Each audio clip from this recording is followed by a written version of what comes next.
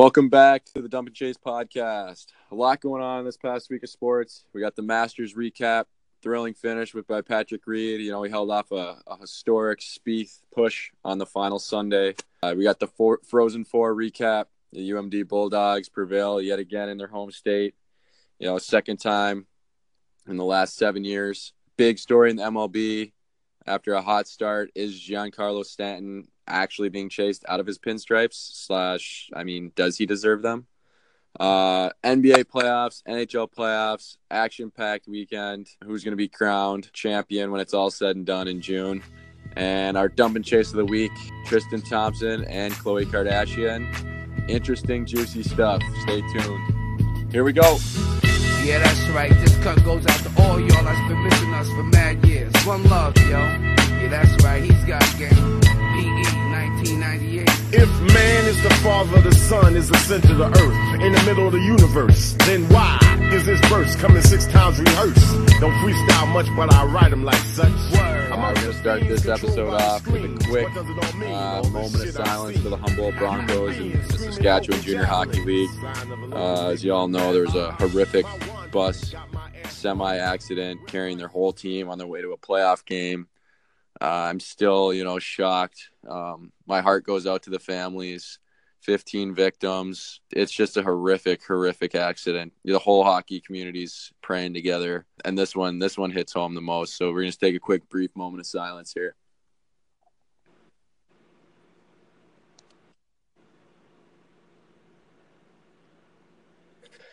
All right, Masters recap, Jake. Unbelievable Sunday.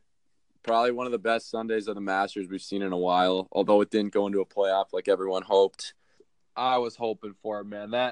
Just to see the maneuver Spieth was putting on. What was he, back 9 to start Sunday out? Yeah. He set the record, shoot a 64 Sunday. I was just like, oh my, do it. And then he had a bogey on 18, kind of a tough drive off the tee box. He freaking clipped that limb, and he's just sets himself back a good chunk of yards. That would have been an unbelievable drive. He hit it right where he wanted it. Just clipped absolutely by a centimeter. Clipped that branch. Then he's scrambling to make a par and just kind of pushed his putt there on 18. And he would have been tied with Patrick Reed at that point. Incredible back 9, 8 under on the day. He brought himself into contention. My hat's off to Patrick Reed. You made this pick as your dark horse. I was just going to say, didn't want to say I told you so, but I made a little dark horse pick last week, and sure shit. I can't stand that guy. I wanted anybody but him, to be honest. The fucking villain. He's the wolf of the Masters, the wolf of Augusta, you might say. Just a bad fucking teammate. Just revoked his parents' passes to be there on Sunday. He revoked their passes?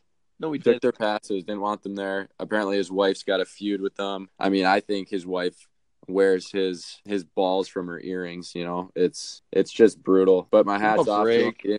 He was the most consistent golfer all week. He didn't fold under pressure when he knew that big bad Spieth and Ricky were right on his heels.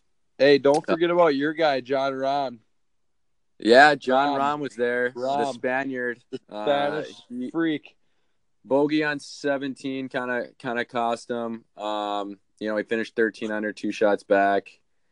But what a run by him. He had a nice round. I think he finished 7 under on the day. Just some good stuff from him on Saturday and Sunday. We'll definitely be seeing him around in the U.S. Open here come July. What a day. You know what I was really disappointed, though, Jake? It was just one of those Rory's in the final pairing, 3 shots back, birdies 1, Reed bogeys. He's a shot back now, and he gives it right back on 2 with a bogey. Then he birdies 3, gives it right back on 4 with a bogey, and it was just that kind of day where, his flat stick wasn't working, wasn't knocking down putts, wasn't making par saves or knocking down birdie putts. His iron game wasn't there, but it was just another Sunday where we felt that would this be the Sunday where he completes the Grand Slam? And it looks like we're going to have to wait another year. It was tough. Really, he's the only guy within 3 strokes of Pat Reed there to start Sunday. Yeah. You didn't even think you were going to see anyone else. But yeah, he, like you said, his putting couldn't really get anything to fall. Spieth, on the other hand, though, man, what a freaking show. His putter was absolutely on fire.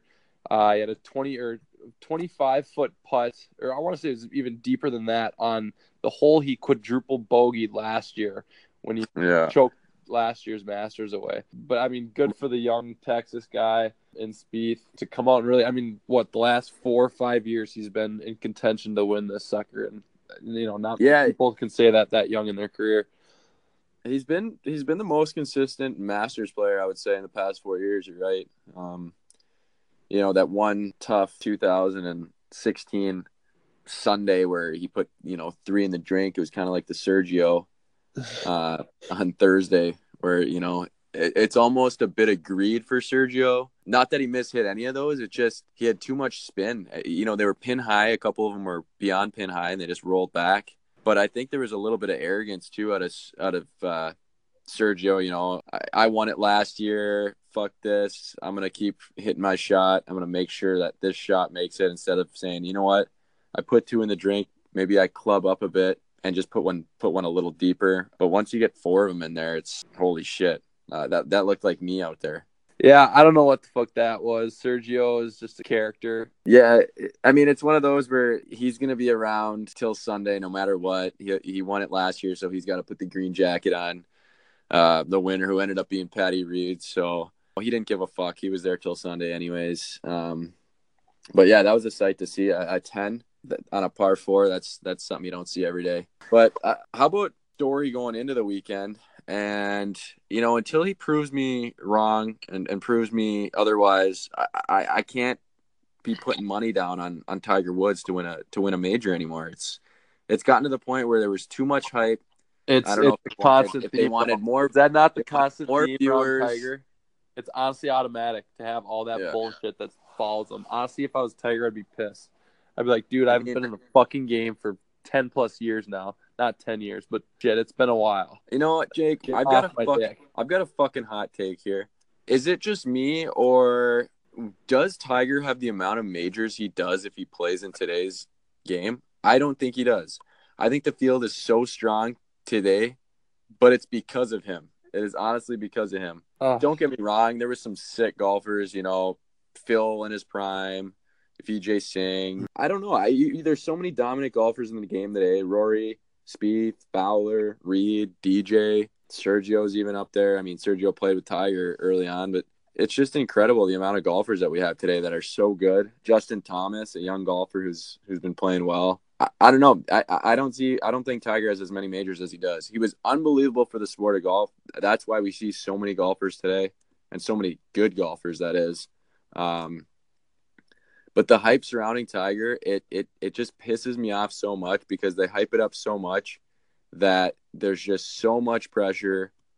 And I disagree with you, because I think you look at Tiger, he's got Phil Mickelson, Vijay Singh, Ernie Els, Jim Furyk, Retief Goosen, Boo Weekley. Boo. Bro, how many times those guys win majors? No, they don't. They're not. But I think the honest debate would be, and I'm not getting into it, but would it not be Tiger versus Jack Nicklaus? Yeah, I just going back to my point here, I don't think we're going to see a single dominant golfer like we've seen in the past with Jack Nicklaus or Tiger Woods. Do you think Tiger can't dominate at his age? Right now, at his current age? Yeah, all this shit that happened to him, obviously it happened, and it's where we are today. But could he not come back and still dominate? What is he? 45? 43 maybe. 42. He's 42 years old. Yeah, I mean he definitely could, but just the game's just gotten so much younger. Yeah. There's just so much young talent. There's not a consistent major winner we've seen like when Tiger played, or when Jack played. But I just think that there's so much pressure on him to win one more that it just makes the field that much stronger. And, even on Thursday and Friday, you had the Australian Leishman playing with him. And Leishman finally said, you know what, I played with him in the past, and maybe I was intimidated then, but I'm not that intimidated by him anymore. And, you know, he was out there on day one. He was, you know, tied for third going into Friday. He was actually in the final pairing on Saturday. So it's like it brought out an extra level in him that we hadn't seen in the past, whereas, you know, a lot of people were playing with Tiger and it'd be like, all right, I'm not going to bet on that guy. He's probably going to shoot 6 over, because if I played with Tiger, I would pissing down my leg the entire time. But, you know, it's a debate to have. But yeah, just an all around good Masters weekend. I think there was a stat where the last 11 Masters winners have been first time Masters winners, which I love that. I love 9 last 11. Bubba was the exception, and Phil, I think, was the other exception. It's literally a fraternity. I love that. I think that it'll just deepen the field. I mean, yeah, because you're in. Now you're in. You win, you're in. Yeah, you're in. You win, you're in. Credit to Patrick Reed. You know, as much of a douchebag he is, you know, my hat's off to him. He didn't fold and had himself a green jacket. And, you know, one move that I did like was Monday. He went straight to the Chick-fil-A drive-thru and got himself some Chick-fil-A with his green jacket on. I thought that was kind of a beauty move. But let's switch gears here. Frozen Four National Championship weekend. UMD Bulldogs prevail in their home state yet again in St. Paul. In a shocking finish. Shocker. I was shocked. 7 years. You know, I picked them a few weeks back on our podcast. I just felt there was a sense of deja vu. They were, you know, the most dominant team in the Frozen Four. They beat Notre Dame, a really good Notre Dame team, one that probably everybody picked. Beat them 2-1. But I mean, let's back it up though. Hey, back it up. A Duluth team that shouldn't have even been there was an absolute long shot. They needed 6 conference finals to go their way. And it all happened. They ousted Minnesota by like 0.0001 in the whole pairwise formula. They knocked Gophers out because of that. Literally, they won on Notre Dame's overtime win versus Ohio State in the Big Ten title game that put Duluth in the tournament. So basically, their IOU was to knock them out. Also, Princeton's double overtime win against Clarkson ousted them as well. Like you said, the 6 championship games booted them. They got in by point, and we saw this a few years back in 2015 when Providence did the same thing. They ousted Colgate University by 0.002. They were the last team in, and eventually went on and won the national championship against BU. Historic game where the BU goalie just scored on his own net. You know, there was some speculation that maybe he had money on the game. He threw it in his own net, and that was the most absurd national championship game that I've seen. But going back to their paths to get there, you're right. You know, UMD finished 4th in the NCHC, one of the last teams in, the last team in. And wow, what a run for them. Yeah. 11 consecutive 1-goal games in the tourney. Yeah. They won all 8. Just unbelievable. I mean, let's just throw it back now to Notre Dame. What a run they had. First round against Tech, they won in OT. Second round, late goal, final minute to oust Providence. Then we get to the Frozen Four semifinal matchup against Michigan. You know, they found themselves in a 2-0 hole early. Came back, few power play goals. Michigan tied it with 3 minutes left, and then Jake Evans sealed the deal. Final rush of the game, essentially. Last 10 seconds, potted one to take the 4-3 win and send them back to the national championship game. But it was all dogs in the first period.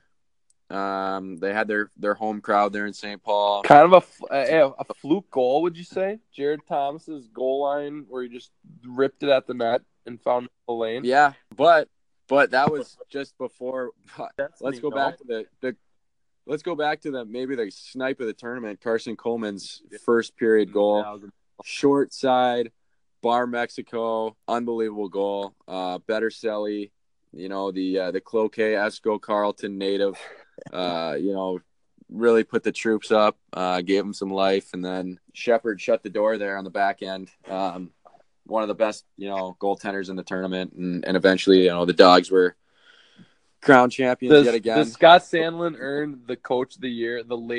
Obviously it's already given out, but Coach of the Year award they lost 7 seniors last year, 3 underclassmen leaving for the show.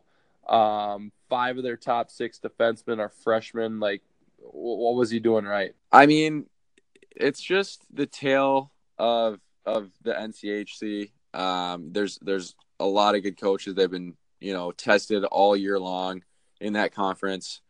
But yeah, he's been, a really good coach. He took him to the national championship game last year. Like you mentioned, they had a lot of freshmen this year, underclassmen. But he's been there since 2000. He's got, 5 Frozen Four appearances, 2 national championships. He coached the World Junior team in 2005. You're right, Jake.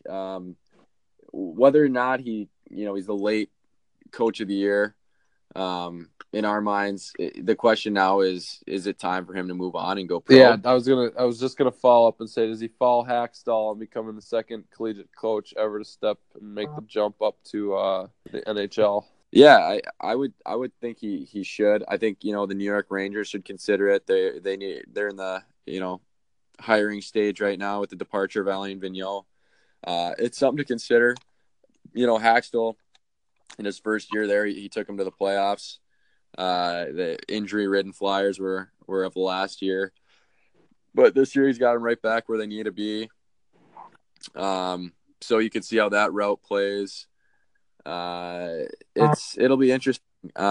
You would think he might depart, but his heart might be in college, so he might stay at home. Mm-hmm. But how about they just lost their assistant coach Brett Larson to he took the vacancy at St. Cloud with Motzko going to Minnesota. Brett Larson's the new head coach of St. Cloud State. It'll be interesting to see what he does there. He's a pretty integral part of UMD as of late. Their assistant coach, great experience. It'll be cool to see him and Sandlin go toe to toe next year. But what a year! It just shows you how much parity there is in college hockey. Anyone can win it, whether you're the 1 seed or the 16. College hockey, even though the attendance ratings have been down, I think it's gotten a lot stronger. We see a lot more guys in the NHL now.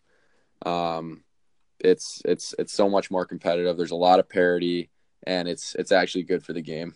All right, going to the MLB now. We saw day one, the Bronx Bombers, Giancarlo Stanton. He had himself a day, 2 dingers, and you know what? Everyone's saying the Yankees are the real deal. Is this the best power hitting team ever? And statistically on paper, yeah, it is. But what we've seen time and time again is athletes getting scrutinized and being under, the brightest light in sports in New York City. And when you're playing in the Air Canada Center, it's one thing, the Rogers Center, and you're not in Yankee land, it's probably just another game. But then you go home to Yankee Stadium and you witness the crowd and the diehards and the history, and it just hasn't been all roses for Stanton. He's got the first player ever to have 16 Ks in 1 week. He had a 0 for 5 with 5 strikeout game against Baltimore in New York. It hasn't been good. You followed that up a few days later with an 0 for 7 with 5 strikeouts and left 9 runners on base. He was getting booed out of the Yankee Stadium. Is it time for us to take Stanton's pinstripes from him? This is a great question. This guy is in a slump I consider equivalent to Lamar Odom in 2012. Oh, are we talking the brothel slump, or are we talking exactly? It could go either way. The Dallas basketball slump. I don't know if there's off the field issues with the guy, but he's missing the ball. It's not even close. He's missing the ball by feet. Like he's swinging so far over the damn ball. Can't get anything to work. He's getting booed out of Yankee Stadium. He's getting booed out of Fenway. This is just ridiculous. You think it has anything to do with the type of weather in New York? You know, Miami plays in a contained stadium there. It's hot. You know what? I don't know. He's how long has the guy been in the league for? Few years now. I don't know. He goes from a Miami market into the biggest market in the entire world. And I mean I can't speak for him just because I've never been in the position, but rumor has it the New York media is not nice, and I think that the guy is probably under some big pressure just being in New York itself, the big city, like you said, the big lights, big expectations for the guy, and maybe he's just off to a slow start. Do you think it's going to continue here into late spring, early summer?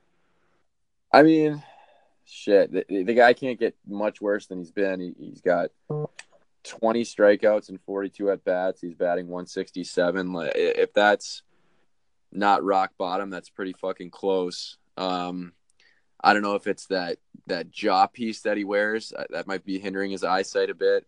I think he should probably detach that. I know he's taken a two-seamer right to the jibs before and gotten knocked out. But, at the end of the day, like you said, the Yankee market and the fan base, it's the biggest in sports. And, it's the most truthful. Whether they love you one day, they're going to hate you the next. If you're not consistent, we've seen it with Eli Manning. We've seen it with Alex Rodriguez. We've seen it with the Rangers this year. It's been tough for New York sports, and it's also got to be tough when your Subway rival, the New York Mets, are the hottest team in baseball right now. Seeing them, what's going on the other side of town, and with the expectations so high in the Big Apple for the Yankees, it's got to be frustrating. Like you said, going from an easygoing Miami market to New York, it's got to be a tough transition, but.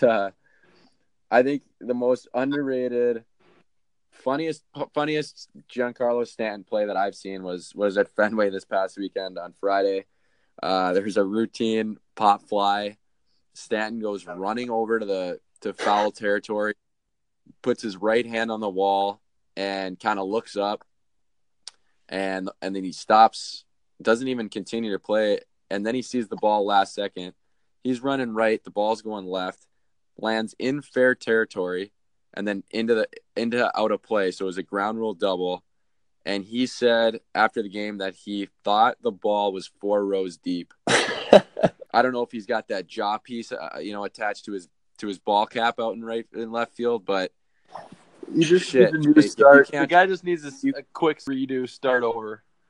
If you can't track a routine fly ball at night when there's no sun in your eyes, that tells me one thing, that his inconsistencies at the plate is so far in his head, it has so much real estate in his head that he can't even play fucking defense.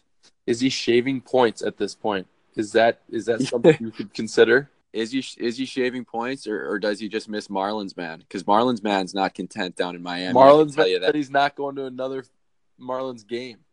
He's hitting the road. I mean, he flew to the Virgin Islands because that's where Jeter says that the new headquarters are, and he got there, and it's basically a theater with a pull down.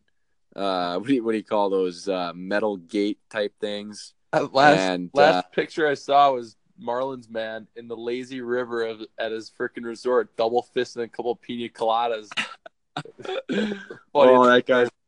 That guy's the man. Yeah, it's going to be interesting because if Stanton doesn't figure it out here by, first week of May, it's going to be a long year for the Yankees. Judge hasn't been, statistically all that much better. Batting average is up there in the threes, which is fine, but the home run power hasn't been there. Sanchez and Didi Gregorius have been their best hitters. So when you pay a guy that many millions and he's not coming anywhere near the ball, that's got to be on the back of Aaron Boone's mind. That'll be something to keep an eye on too, moving forward. All right, switching gears here, Evan. We're going to jump into the NBA playoff pictures. With NBA playoffs starting up this weekend, we'll run through the East. Toronto Raptors taking on the Washington Wizards, Celtics taking on the Milwaukee Bucks, Philadelphia Sixers and the Miami Heat, and Cleveland Cavaliers and the Indiana Pacers. Evan, who do you got and why? I think the most intriguing matchup in the East, in my opinion, is the first one with the Raptors and the Wizards. The Wizards were a team that kind of opened the season doing pretty well. Couple key injuries, John Wall missed, the last few weeks. With him back and a healthy John Wall and a healthy Bradley Beal, with, Kelly Oubre Jr. knocking down threes, I could see that team causing problems for the Raptors. The Raptors are as good as we've ever seen in the past few years, but it's going to be an interesting matchup. I think it'll be the most interesting matchup in the East. I'm going to go with the Raptors. I think they win it in 6 games, but don't be shocked if that one goes 7. The 1-8 matchup there. All right, they gonna see Cleveland in the second round, or you think Indiana will have something to say about that? I think they'll see Cleveland. Indiana's a dangerous, streaky team. They're actually pretty electric offensively. Victor Oladipo is most likely going to win the Most Improved Player award. He's been one of the most elite players in the East this year. I think the Cavs win that series pretty handily. I picked them in 5.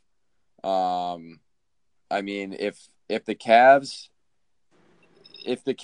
they're finally healthy, if they're shooting like they can score at will, that team, and they got the best player in the NBA. If they're able to shoot, and LeBron's, he's going to get his, but if the role players are knocking down shots, that'll be a quick series. But if they're not, that one has the ability to go to the distance too, with a struggling Cavs D, one of the worst in the NBA. Mm-hmm. They're ranked 29th in defensive efficiency. It's going to be no cupcake easy walk if they're not hitting their shots. So I'm going to say Cavs in 5, but that one could go 7 as well, like the Raps series. 2 questions I got for you out of the East. First one, what the hell is up with this 76ers team? Where do they come from? The process is coming together here. How far do you got this 76ers team going? That's a good question. They got 16 wins in a row entering the postseason, most ever in the NBA history of a team entering the postseason. It looks like the process is finally, paying its dues. It's interesting because they've won their last 6, I believe, without Embiid. A team that struggled without Embiid all year, and they're finally starting to get the rhythm. Ben Simmons is, there's that argument, should it be him or Donovan Mitchell for Rookie of the Year? I like Donovan's argument about Simmons not being technically a rookie, but at the end of the day, the award is what the award is, and I think Ben Simmons is the best technical rookie, quote unquote, that there has been this year. Most valuable rookie to his team.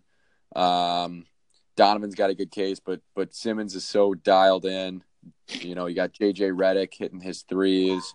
That's going to be a scary team. I would almost say it's going to be Cleveland and the 76ers in the Eastern Conference Finals. I think the 76ers get past the Heat in 5 games. It'll be interesting to see if Embiid gets any action in this series, depending on how it goes.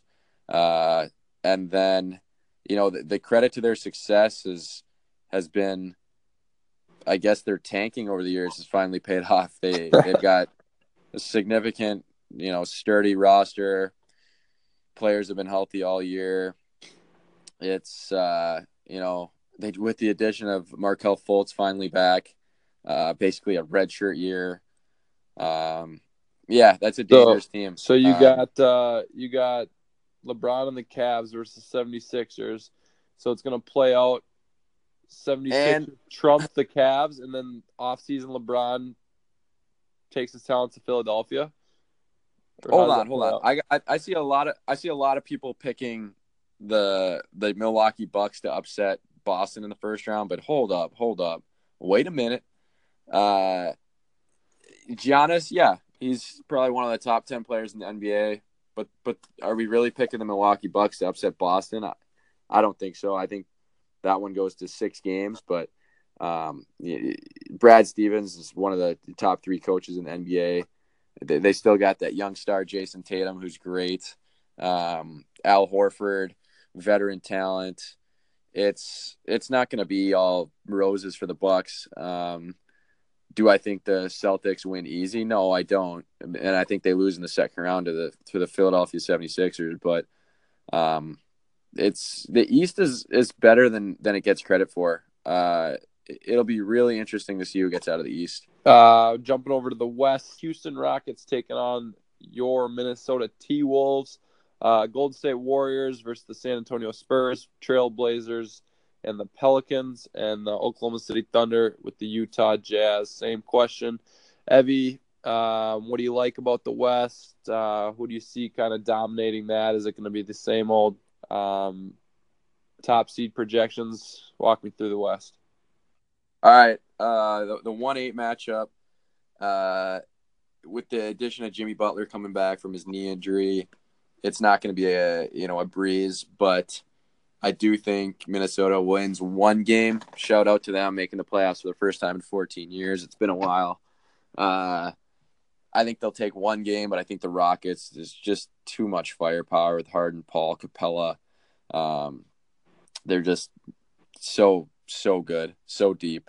I think they win in 5.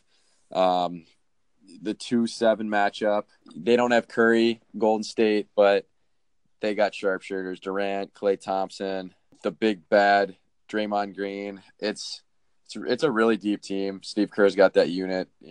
He'll get them dialed in for the playoffs. I know they've been struggling late, and have they been carrying? Who knows? Once he gets to the playoffs, it's a different ball game. They've shown that in the past. The Spurs, an aging Spurs team with the biggest question surrounding will Kawhi Leonard even be there for the playoffs? Probably not, because he hates Greg Popovich, and I don't blame him. Greg Popovich is the biggest dick in the media there is today. I don't know how he gets away with some of that shit. He thinks he's so entitled because he's won so many trophies. But he looks homeless. At the end of the day, yeah, he's just a douche to the media. It's like, just man up, answer your questions. Don't be a cock and go on with your profession. And I get it, some of the interviews are annoying, but come on, dude. But I think Golden State wins that in 4. I don't really give the Spurs a chance. The 3-6 matchup. Here's my upset of the first round. No. At the Pelicans taking down the T-Blazers. Lillard, MVP candidate. It's been phenomenal all year. CJ McCollum, Nurkic. They got some talent, but Anthony Davis is arguably hot take, but it's not my hot take, but it is a hot take. He's arguably the best player in the NBA, specifically at his position. LeBron's the best player in the NBA, but he has been crucial to that team. Rajon Rondo, we saw this last year when he was in Chicago. Before he got hurt, they were up 2-0 on the Celtics in the first round. All the guy does is make sure everyone on his team eats. Do you think he'll be top 5? And where do you think he'll sit? I got LeBron should be 1, but he's not going to be. It's going to be Harden, because this thing turned into is this the new cool thing?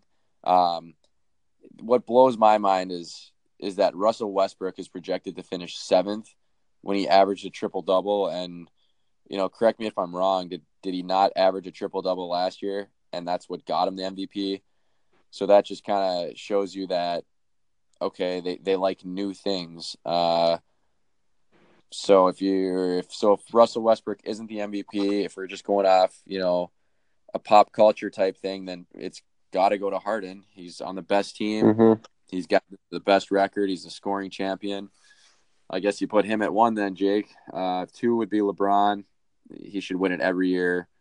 He's just that dominant. 3, I got Anthony Davis. Unbelievable this year. Carrying a team that lost Boogie Cousins partway through the year. Make sure his team eats barbecue chicken. Make sure his team eats. That's a scary team, honestly. I wish they reseeded in the NBA, but they don't. So it looks like Golden State in my bracket is going to meet up with them in the second round. Lillard, I think, finishes 4. Carried a T-Blazers team to the 3 seed.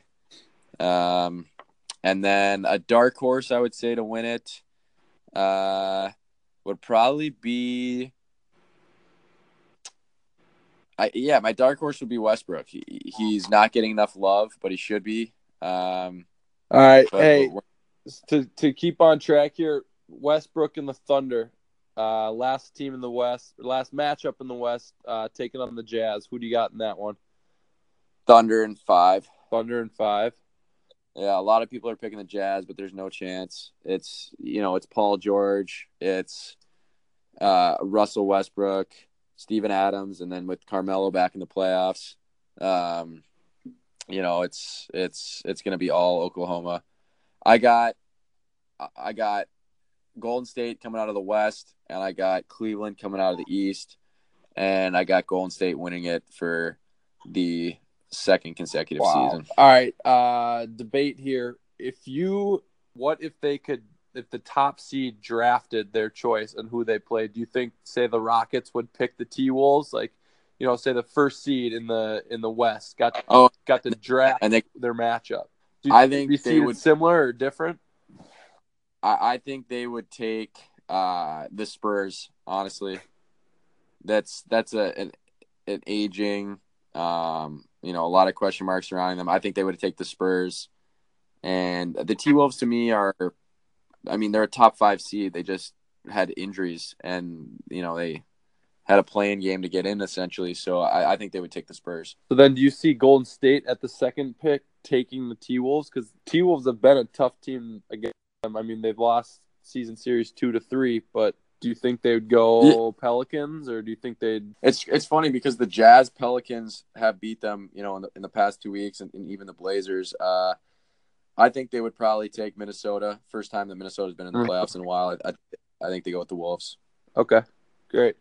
All right, let's jump over to the NHL playoff picture. A couple great matchups on both ends. You're looking at Nashville versus Colorado, Tampa Bay versus New Jersey, Winnipeg and Minnesota, the Penguins and Flyers, a Philly matchup there, Washington Capitals and the Columbus Blue Jackets, one-seeded Vegas Golden Knights and the LA Kings, Bruins, Maple Leafs, Ducks, Sharks. Evan, nothing better than playoff hockey, brother. The best. I mean, it brings out the best in everybody. The refs let a little stuff go. I think my favorite part of playoff hockey is the face washing. The amount of face washing, the amount of grit in front of the net. It's my favorite. Nothing better than getting a nice dirty glove. These guys get banged the fuck up. Like it's a different game, man. It's a completely different game. It just shows you that experience usually prevails in NHL playoffs. You need guys that have been there before, which kind of gets me into the first thing, Jake. Do you think Vegas advances out of the first round, being that it is an expansion team? The first year it's in Vegas, and not a lot of expectations coming into the season, but they were the most dominant team in the Pacific Division all year. You think they get out of the round? I want to say yes so bad.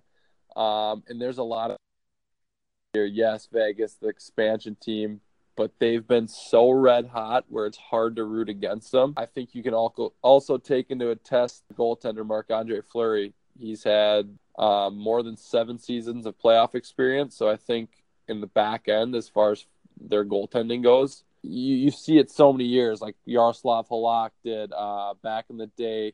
Jaguar. You can ride a hot ass goaltender. If Fleury gets hot, he's had the experience. They got a bunch of young guys, and they're red hot right now. And I wouldn't want to play them, to be honest, if I was the LA Kings. Yeah, no, I agree. If Fleury gets hot, anything can happen. William Karlsson's been one of their most explosive forwards. You got big time, big game James Neal. they got some players with some experience. I just think an LA Kings team that's been there before, Kopitar, Doughty, Carter, Brown, they're getting up there in age, but I feel like you got Phaneuf as a fossil. It's a team that if I'm Vegas, I'm probably not wanting to play in the first round, especially with Jonathan Quick, what he's been able to do in the playoffs. It's for me, I think if I'm Vegas, I wish I would have matched up with the Ducks with an injured Gibson and net. I think that would have been the matchup to have. It didn't work out in the final week here, but I think the Kings, I think they win the series. I'm going to say they win it in 6. It could go 7, but I think the Kings win it in 6. I'm going to take Vegas in 7, just because they're hot, just because they have a goalie who's been there. All right. The second Pacific matchup, we got the Ducks and we got the Sharks. Who do you got in that one? Man, I hate both of these teams. Only good thing I like about this series is that being in the Midwest, you got a late game every freaking other night of the week. Yeah. A lot of injuries on both ends. A lot of experience on both sides. Corey Perry, Getzlaf, Joe Thornton, Pavelski, Paul frickin' Martin. Couture. Freaking A, man. The list goes on. Yeah. Thornton is out, though. Sharks, they still... Might. Yeah. Sorry? Might come back. He might come back mid-series. I think he was skating on it. But we'll see. It'll be interesting. Yeah, but I'm gonna take the Anaheim Ducks in 6. Okay. They have a little bit more of an advantage in experience. They're a little less banged up, and I think the Ducks have been a top contender for so many years. I compare them to the West or the East Coast freaking Washington Capitals. Yeah. You can bet on them for so damn long, and they gotta have success sooner or later. So that's why I'm taking the Ducks in 6. I'm just gonna contradict you here. I'm gonna take the Sharks. They've had experience in the past. They went to the Cup 2 years ago. They lost Marleau, but with Couture, Pavelski, Donskoy, Mark Edward Vlasic, Brett Burns. They've got some talent. I'm gonna take them in 5. If they can steal one at Anaheim, in the opening of the round, just with Gibson being out, I think that's going to be beneficial for the Sharks. I'll go Sharks in 5. Let's jump up to the Central Division, the most consistent and dominant team, over the second half of the season, the Nashville Predators with the 1 seed overall, taking on the Colorado Avalanche. Who do you have in this series? Smashville, baby. Smashville. Call me a bandwagon guy, but the Nashville Predators are the greatest thing that happened to Nashville, Tennessee itself. That is a city that's just has a burning flame and passion for hockey. Pre-game tradition of throwing the catfish on the ice. I love it. I think this city was cut short last year. Hell, we want to plan a trip down to Nashville. I got to see a game in this arena. I want to get to Smashville for sure. Let's do it. Young Colorado team, though, McKinnon, he's got nothing but speed and talent. Tyson Jost on their second line, a North Dakota kid who's also extremely skilled. I think they'll put up a good fight, but even on the back end for Nashville, I think they're going to be too much experience, too physical. Anaheim hasn't seen, or I'm sorry, the Avalanche haven't seen the playoffs in a hot minute. With a younger team, I just think Nashville is going to be too much for them.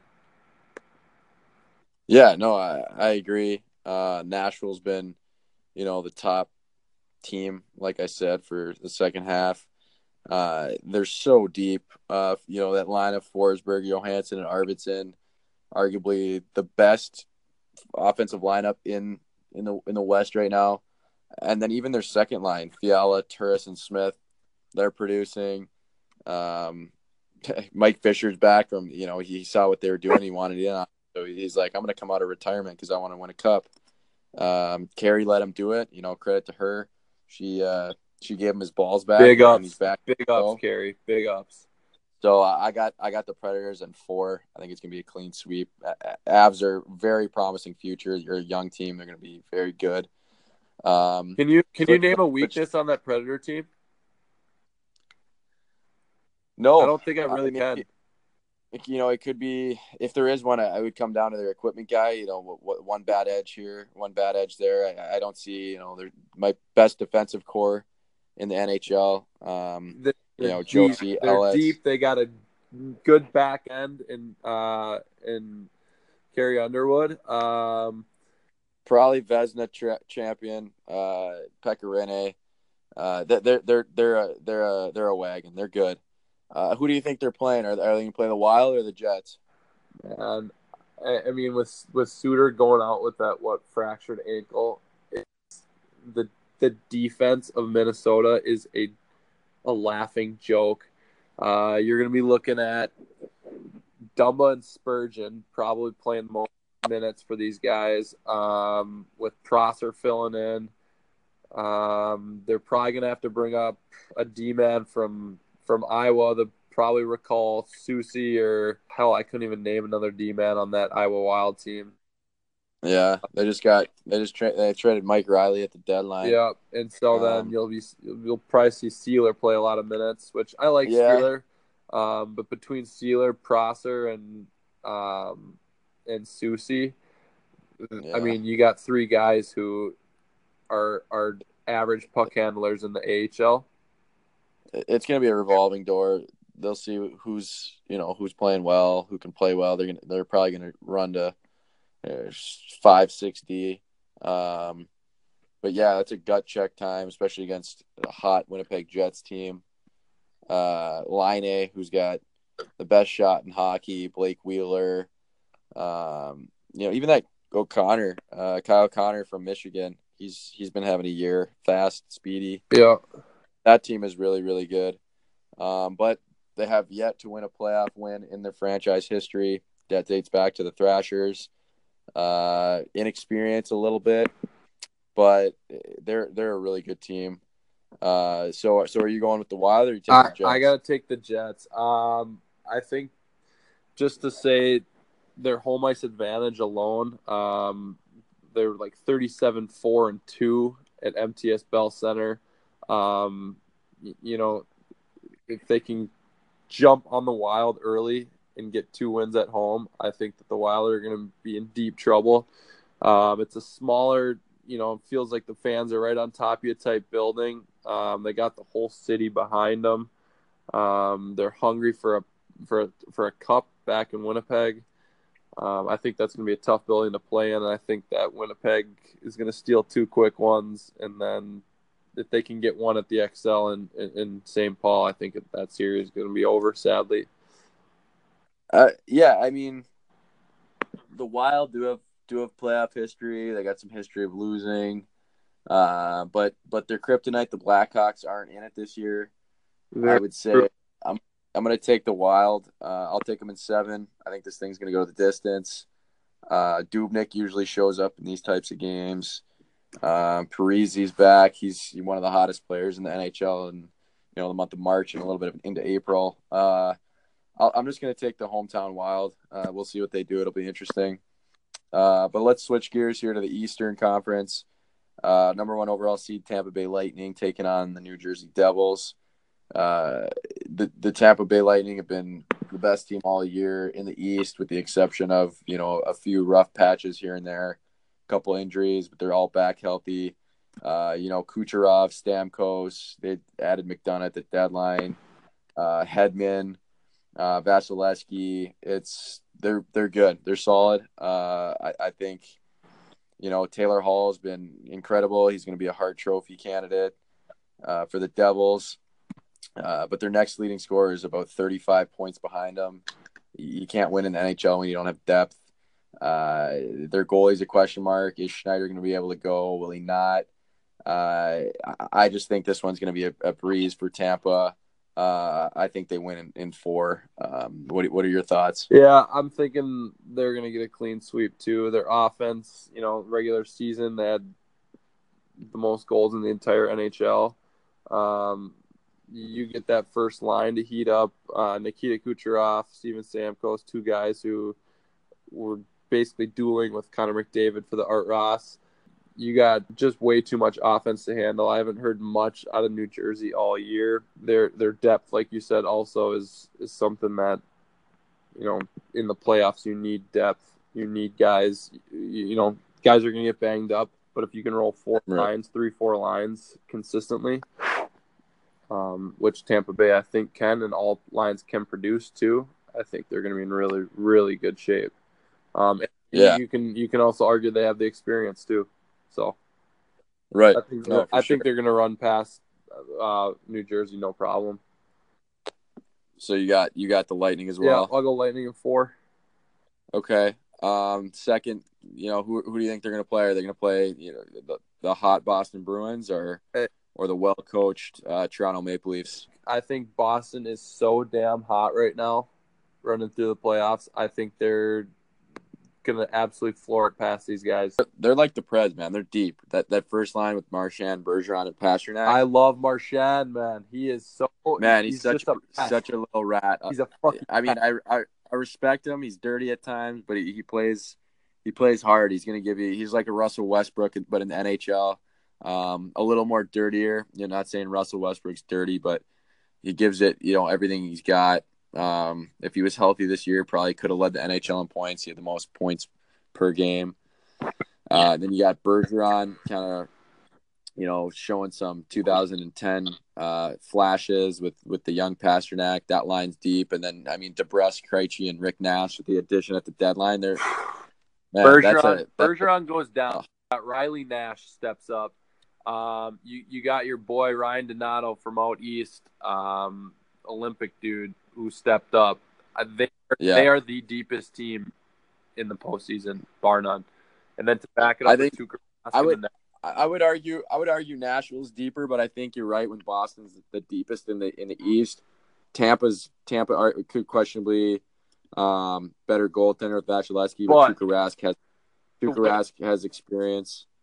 But I think when you compare Nashville and Boston, you need 4 lines that are going to contribute night in, night out. You need defensive pairings on top of their game, and you need goaltenders that, Bruins can check every single box there from top to bottom. I just think they're okay. Yeah, you have your bias towards them. I get that.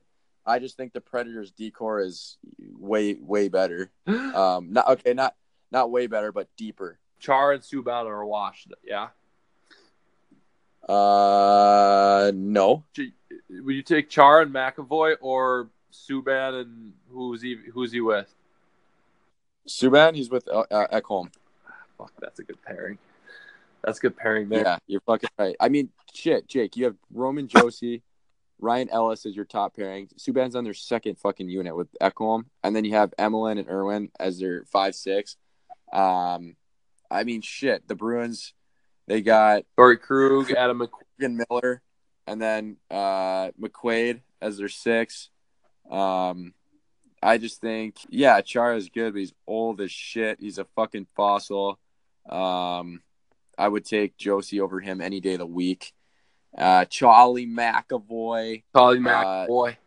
Young stud, but you can't tell me that Nashville's D aren't better than that. But that's a deep team. We both got the Boston Bruins winning that one. You got them in 4. I got them in 6.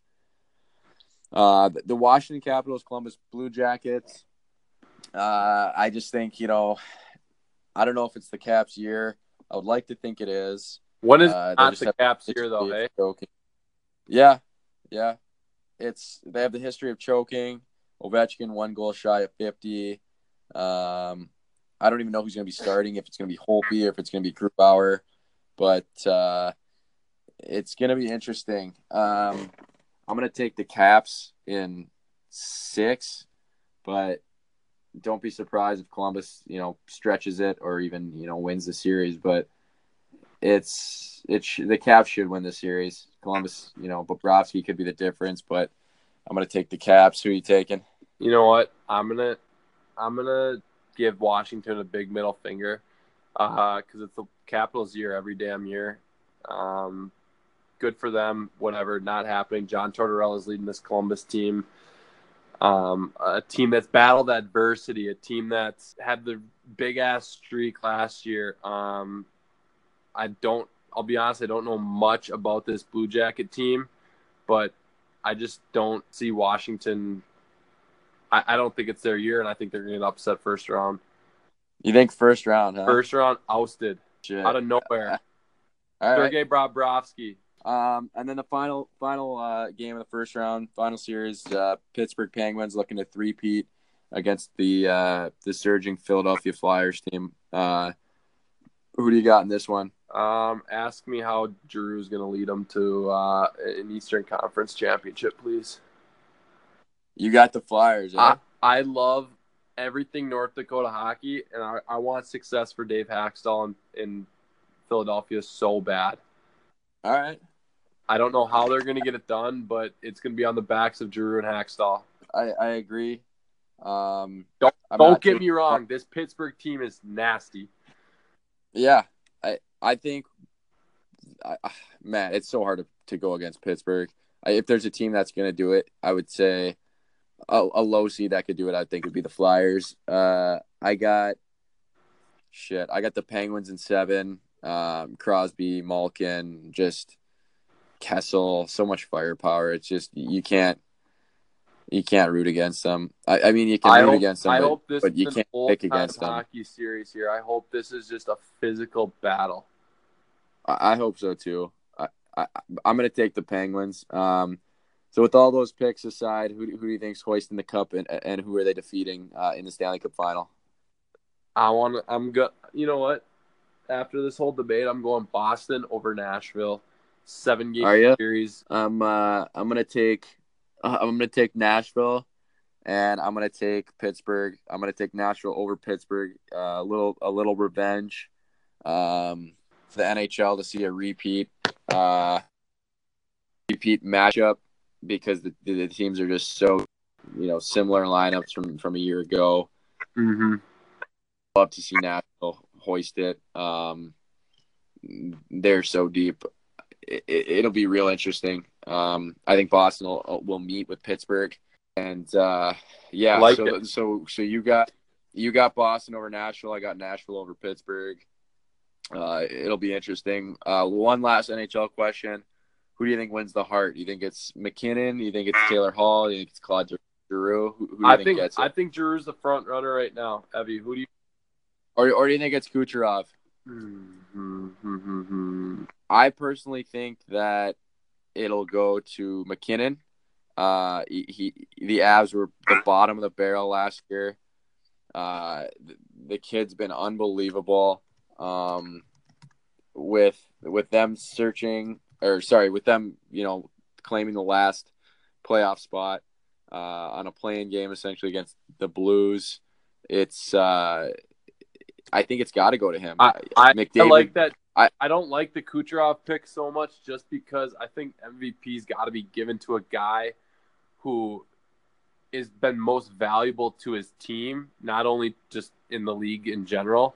And I think, Kucherov has thrown up 80-plus points, but, I mean, he's had a team around him that's been a great supporting cast. Not saying McKinnon or Drew hasn't, but I think you can look at those guys and say, holy shit, Drew and McKinnon have single-handedly had direct impacts on bringing their team to the postseason, and so and throw Taylor. Yeah, Hall Taylor Hall too. Taylor Hall too. 93. Kind of been a sleeper for a couple years, but he's kind of picking it up here. Yeah, I would agree. I mean, McDavid. Yeah, we all know he's the best player in the NHL.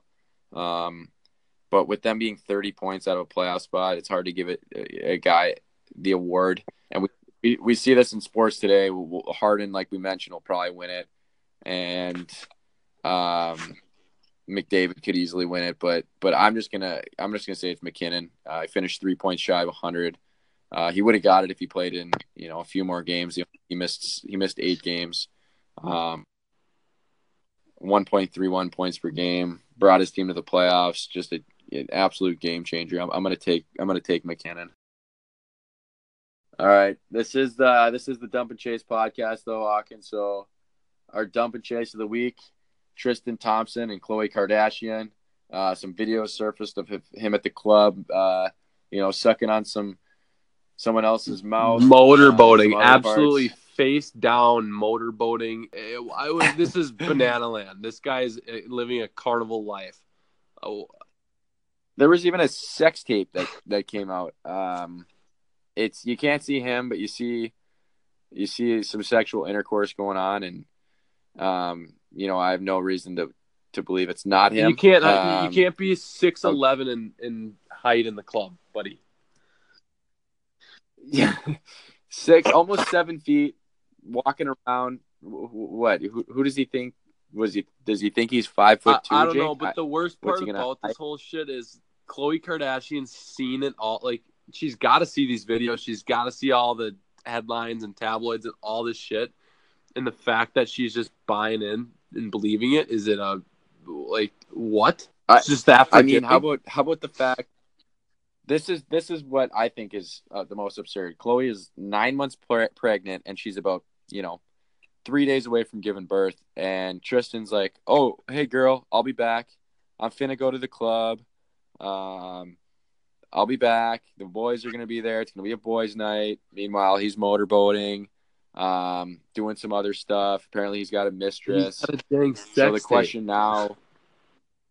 the question now is, does Khloe stay with him? I don't think she can after this. The Kardashians have a history with, whether it's, Kim went through a divorce. She's with Kanye now. She had a sex tape with Ray J herself.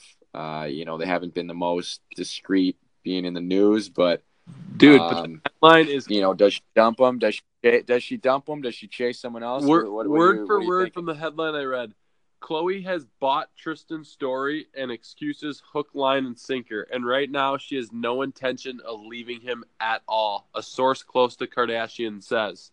What? Huh.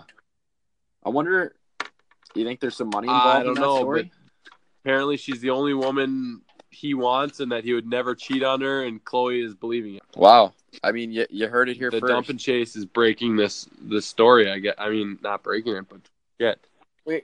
We are stealing the story and we are breaking it.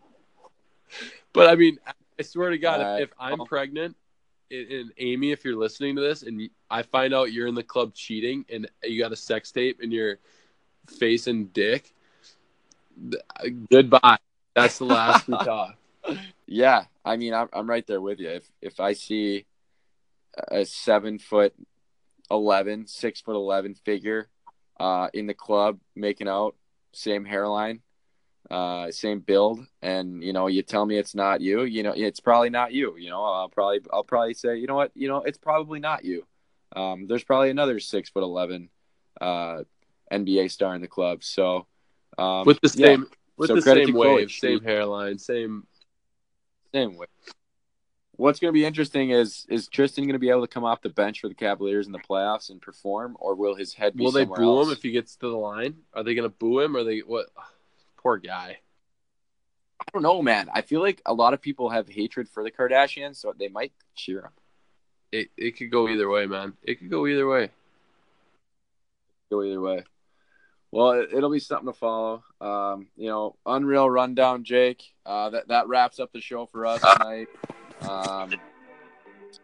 We got a lot of good stuff to look forward to. We'll be following the NBA and the NHL playoffs, and we got the NFL draft right around the corner. We'll weigh in on that next week, and just a lot going on in the sports world right now. Playoffs starting to heat up. And we'll be back next week. Thanks for listening. I don't want to die for them to miss me. Yes, I see the things that they wishing on me. Hope I got some brothers that outlive me. They gon' tell the story, shit was different with me. God's plan. I hold back, sometimes I won't. Yeah. I feel good, sometimes I don't. I finesse down Western Road. Might go down to G.O.D. Yeah, wait. I go hard on Southside G.